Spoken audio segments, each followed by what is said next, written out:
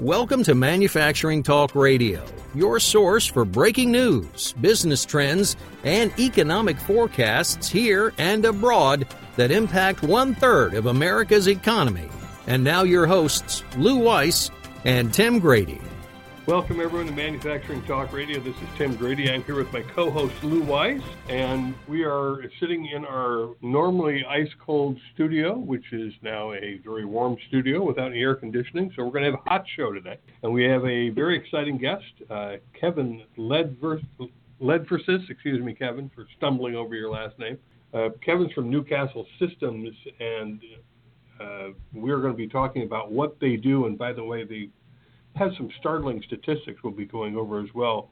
Lou, this looks to be one of those shows where a fascinating subject matter, and the numbers that just seem out of place, but they're real.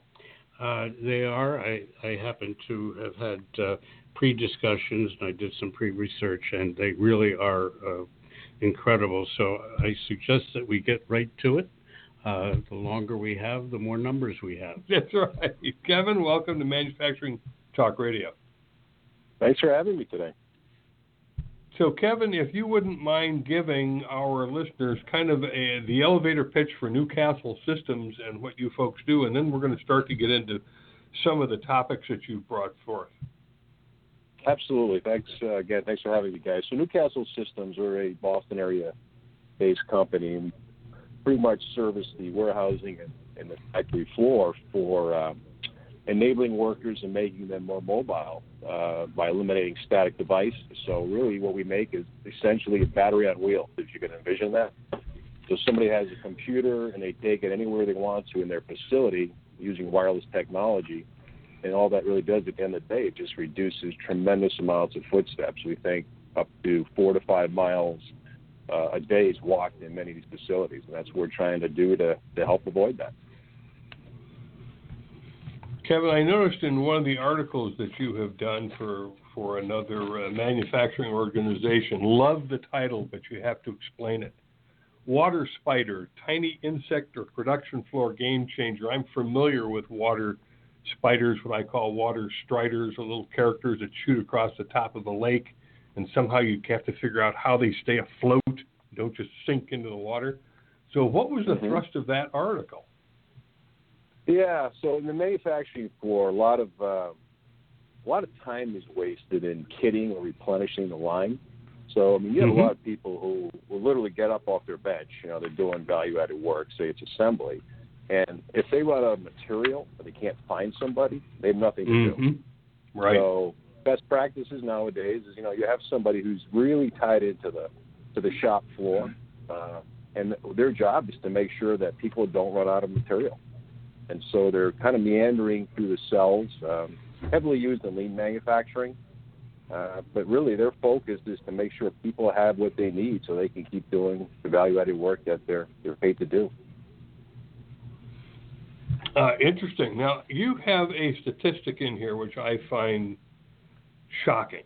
The average manufacturing and distribution plant has an absenteeism and employee turnover rate of 37%, greater than 1/3. Is that per year? It's obviously not per day or per month. What is that 37%? Is that an annual rate? Yeah, a lot of it's affected by the actual job itself. But typically what we see is in the lower-paying jobs that affect, distribution centers and manufacturing floors, people with a low unemployment rate right now, people just choose not to come to work. I had a customer last week, major drugstore chain, won't say who. They had 400 people not show up for work on one day. Oh. Now, I will say it happened to be a very nice day, weather-related.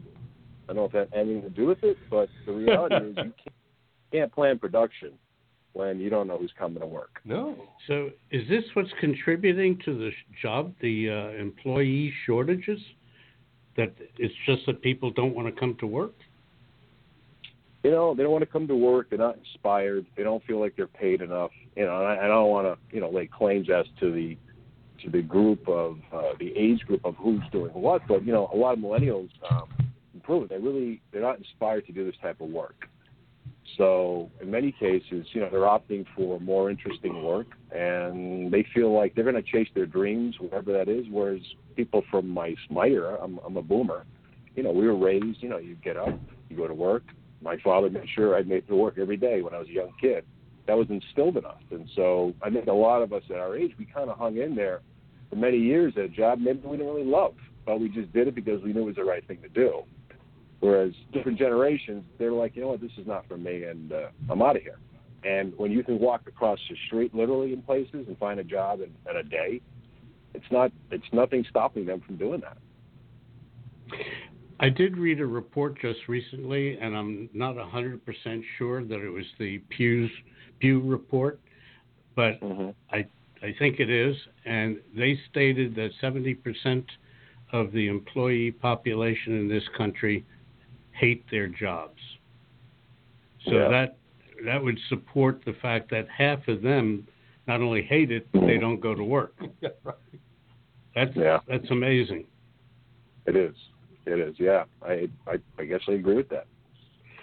So what's your suggestion on a cure, a position to make people like their jobs, to incentivize it, to do whatever? What are you suggesting? Yeah, it's interesting. I've seen companies, really dealing with the same labor pool as their competitors, but they're able to keep their people. Some of it's really just common decency as to how you treat people. One of the most important things a supervisor can do today, if you're listening out there today and you're a supervisor, first and foremost, make sure you engage your employees. If you don't engage your employees, they start to have this feeling that you literally don't care about them.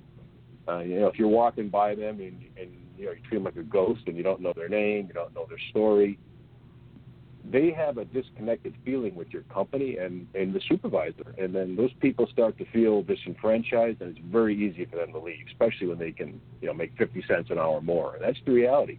That low pay today, that low pay is driving a lot of people into different industries. So magic number from what I've seen is about $2 an hour for somebody who's hourly. And, for most people, $2 an hour doesn't sound like much, but for some of these folks, that's the difference between, a slightly better quality of life. And we sort of said, look, you can't pay everybody $2 an hour, especially if you got, 500 employees out there, but you definitely want to keep your A players today. You have to keep your A players, and if it's as little as $2 an hour, if that's what it takes, then we really strongly encourage you to make sure you keep them. And is this $2 an hour on top of minimum wage or their prevailing wage?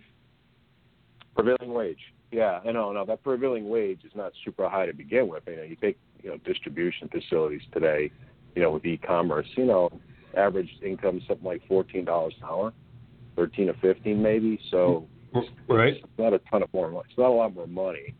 And then a lot of companies are also looking at non-financial rewards, such as, a lot of people just want a little more time off. They want flexibility.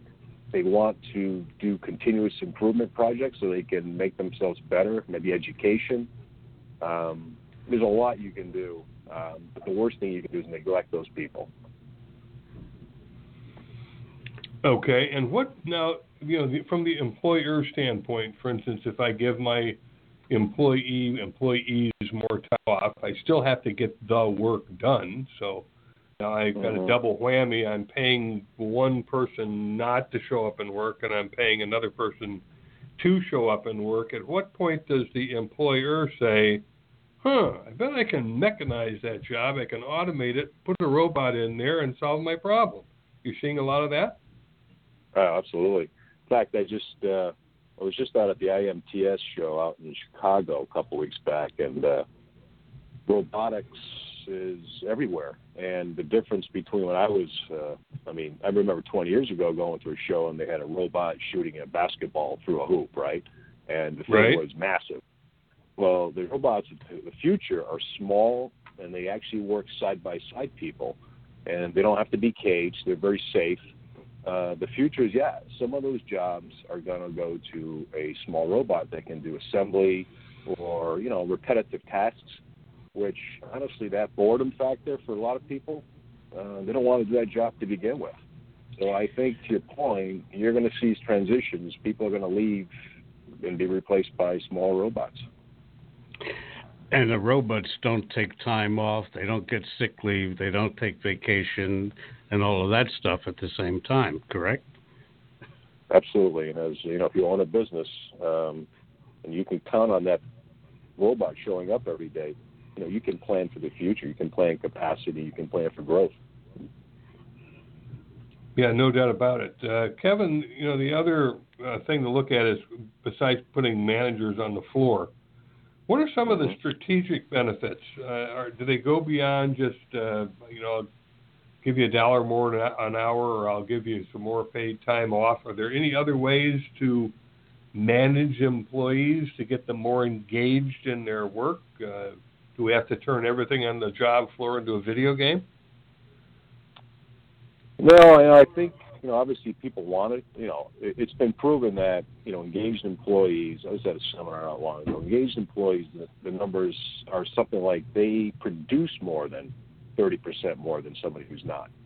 So if you can get a third more out of somebody just by caring about them, and it's inexpensive. It doesn't cost much to do that.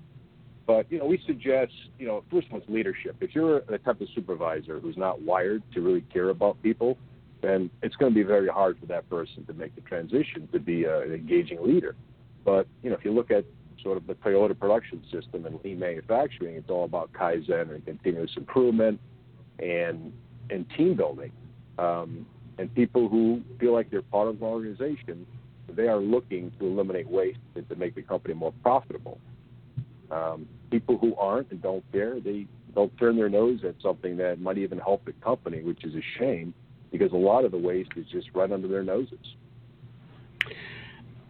Kevin, going back in time, one of the big incentives for all companies, large, small, medium, and so on, were company pensions. Is that a factor today? Because we're hearing more and more that pensions are going the way of the goo-goo bird. Yeah. Doo-doo bird.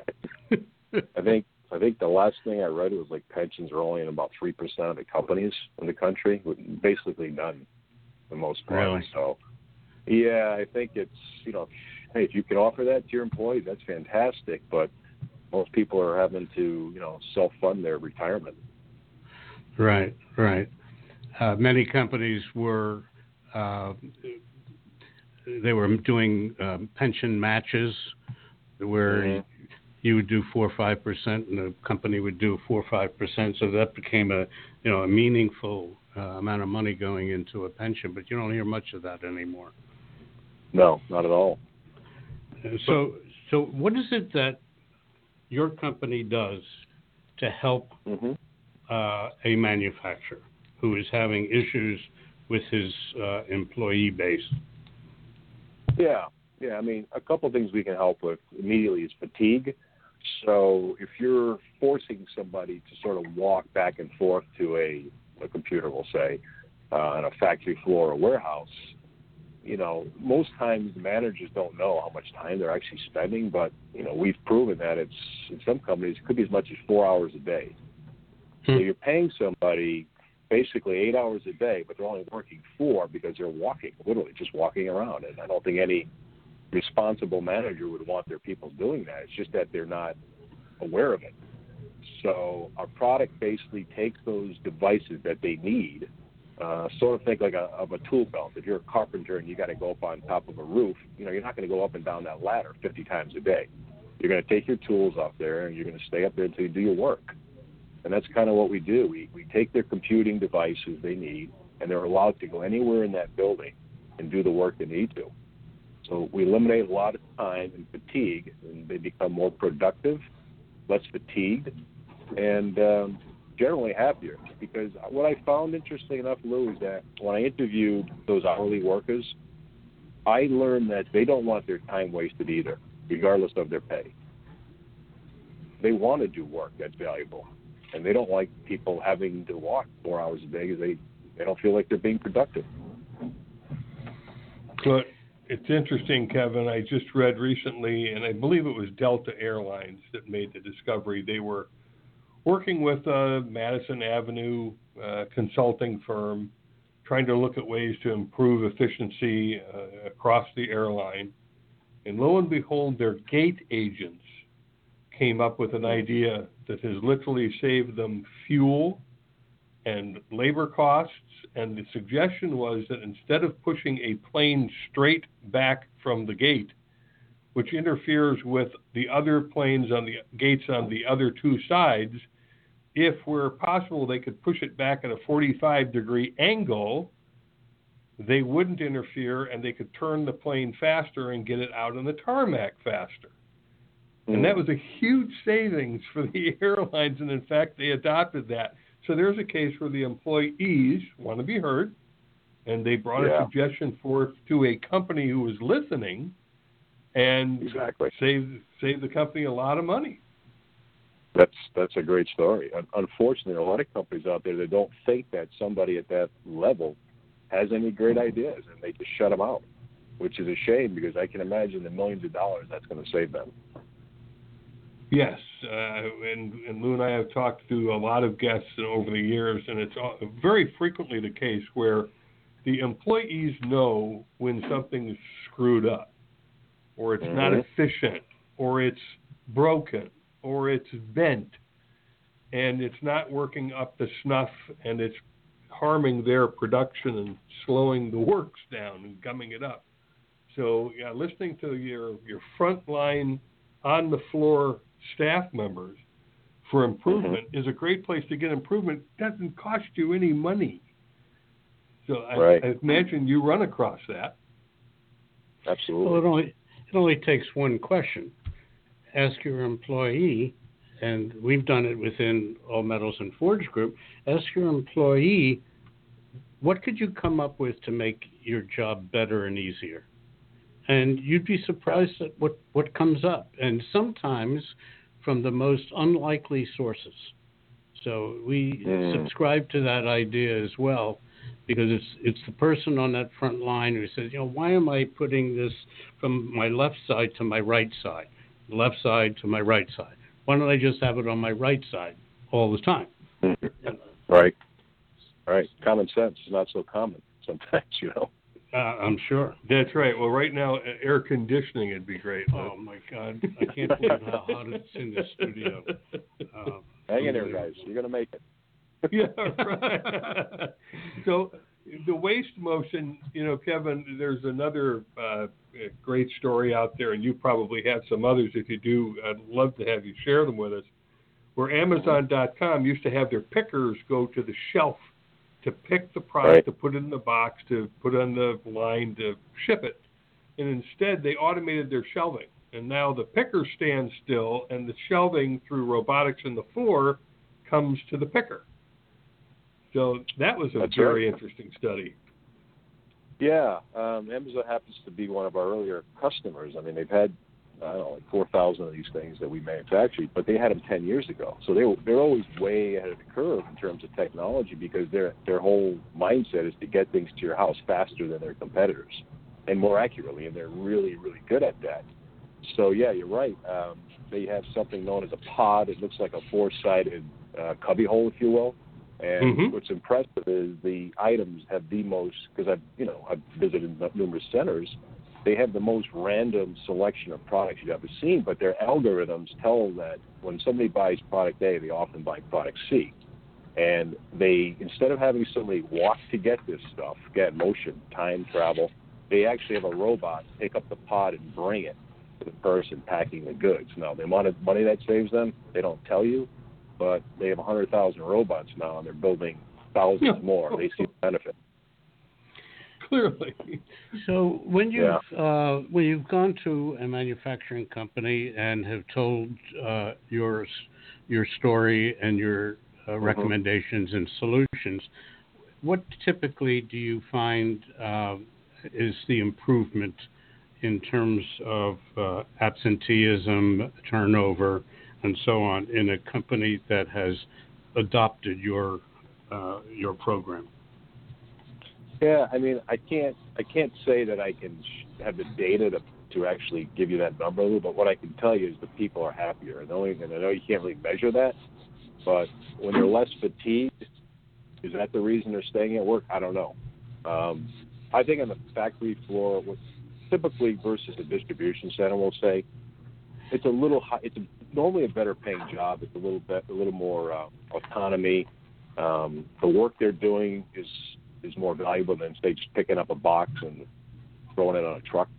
I think those people in that space, in my opinion, seem that they're happier of the two industries. But a lot of the manufacturing that use our product, it's not necessarily about keeping people. It's about accuracy of data. So let's say you're managing 10 machines and you're a QA guy and you're walking back to that office to enter data 20, 50 times a day.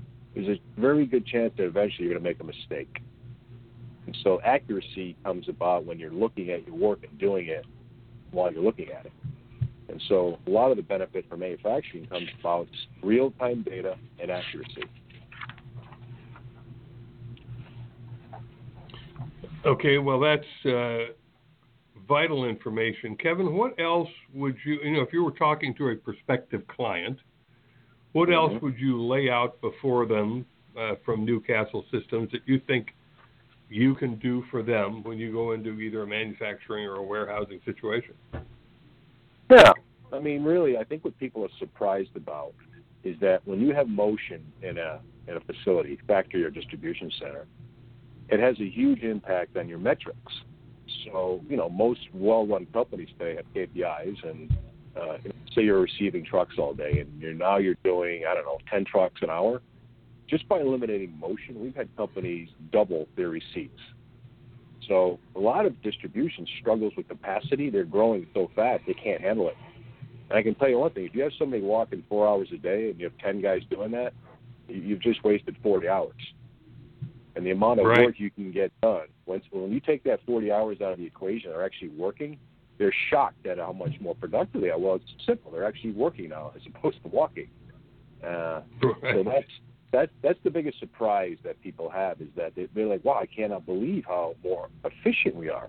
And again, walking is a problem that most people don't see.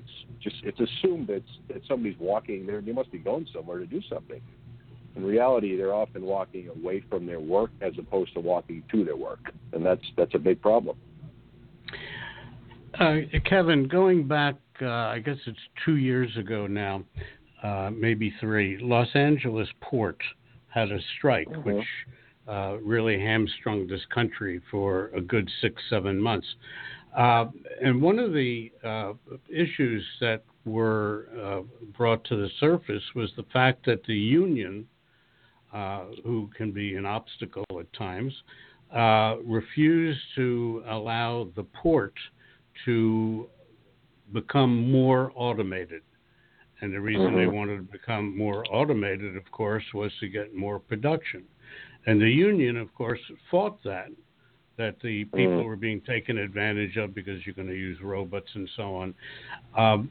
So have you run across anything like this with any of your clients that have a union that were objecting to the implementation of a program that's going to improve productivity and perhaps take jobs, quote unquote? Yeah, I mean, it's happened several times, and the union was on board because our product doesn't replace jobs. It makes people more productive. Right. So what they liked about it is, look, your people are going to do more work without really working any harder, which was a win-win. So people became more productive. They became less fatigued. And what you really have to do is you have to engage them early in the process. I think if you just buy a product, and I don't care whose it is, and then you just say, hey, union, you got to use this thing, that doesn't work. But if you engage them early and say, hey, here's what we're trying to do, this is actually going to help you be less fatigued, that make you more productive, and make your job easier, it's much easier to get them to accept it. Is money ever an incentive in improving productivity? Money for the users or the owners? For the employee. For example, your production rate is 25% of whatever. If you get up to 35%, you will get X. maybe more dollars per hour or more bonuses or a quarterly bonus or something. Is that ever a major contributor? It is. A lot of the retail distributing companies, of the world, and you know who they are, they incentivize let's say you're receiving trucks all day and you have an engineered standard that says, 10 units per hour. That's the minimum that you need to receive. Well, with our product, they often get a bump, let's say 20%. They get paid, incentive pay, based on overachieving and exceeding that goal. So, again, you take away the walking, they love the tool because they make more money. Got it. Well, it's interesting that you mentioned that. Years and years ago, Kevin, there was a study between incandescent lighting on a production line and fluorescent lighting on a production line. And the purpose of the study was to determine whether this newfangled fluorescent lighting would improve output on the production line. So they began measuring the completed articles at the end of each production line, and it went back and forth between incandescent and fluorescent. So they couldn't necessarily use that to determine that fluorescent lighting improved production output in the line. But a subsequent study, it turned out that before they had not measured output per line. And now that the employees were having a competition that they didn't know was happening. And as a result, that's what caused the fluctuation in the original study on lighting. Wow. Yeah. I mean, you have to have some metric. Well, that's an interesting approach, creating competitiveness between a production line, a sales department, what have you. Yeah. That's very intriguing. Well, Kevin, is there anything else you want to throw out to our audience, including your website address and your email as we wrap up this segment? Yeah, I think, really today's really more about the manufacturing space. And I guess being at the IMTS show, the technology that's coming, robotics, the Internet of Things, and 3D printing, the jobs that are going to be coming down the pike are going to become much more technical. And, I think last time we talked, guys, we talked about how our manufacturers are going to keep people in positions with this new technology. And a lot of it goes back to educating kids in school about what's possible. I think there's a misnomer about what the factories look like today versus when I was working at Stanley Tools in the 80s. There's oil all over the place and grease on the floor. Those days are gone for the most part. I mean, factories you walk in today, they're beautiful. And so I think that manufacturers are going to need to really, the kids are going to have to up their game, educators are going to have to up their game, but it's going to have to be a collaboration between the manufacturer's education, because the schools can't afford to train these kids to what the manufacturers need unless they get help financially. Learning how robots interact with people is going to be interesting. Just managing these facilities, the data is astronomical. So I think the jobs of the future are going to be great jobs for the people who can be educated to work in the factories. Yeah, we think they are too, and that's been our experience over many of the shows we've done on Manufacturing Talk Radio. Kevin, we appreciate you joining us here on the show and sharing what Newcastle Systems does, which is found at Newcastle SYS, newcastlesys.com, and you can always send an email off to Casper. Why don't you give me the email address that you would like to have people send an email to, Kevin? Yeah, they can send it to me. It's Kledversis, that's KLEDVERSIS, at newcastlesys.com. Kevin, thanks for joining us on Manufacturing Talk Radio. Appreciate you being on. Thank you.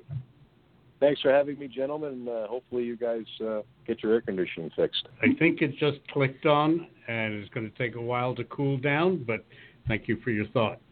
Hot air rises and cold air sinks, so. There you go. Well, have a great day, guys. Yeah, thank you. Thanks, you too. And we've been speaking with Kevin Ledversis of Newcastle Systems. He's the Director of Sales, and if you'd like to find out what that company does, contact them at newcastlesys.com, Newcastle Sys, and we look forward to you listening to all our shows on Manufacturing Talk Radio, in addition to our shows on Women and MFG. That's our WHAM show, Women in Manufacturing. So that's womenandmfg.com. Or check out our entire library of shows and our up-to-date news articles at mfgtalkradio.com. Thanks again for listening to this show today. Thanks for joining us on Manufacturing Talk Radio. You can hear our next broadcast each Tuesday at 1 p.m. Eastern Standard Time at mfgtalkradio.com. This podcast is a part of the C-Suite Radio Network. For more top business podcasts, visit c-suiteradio.com.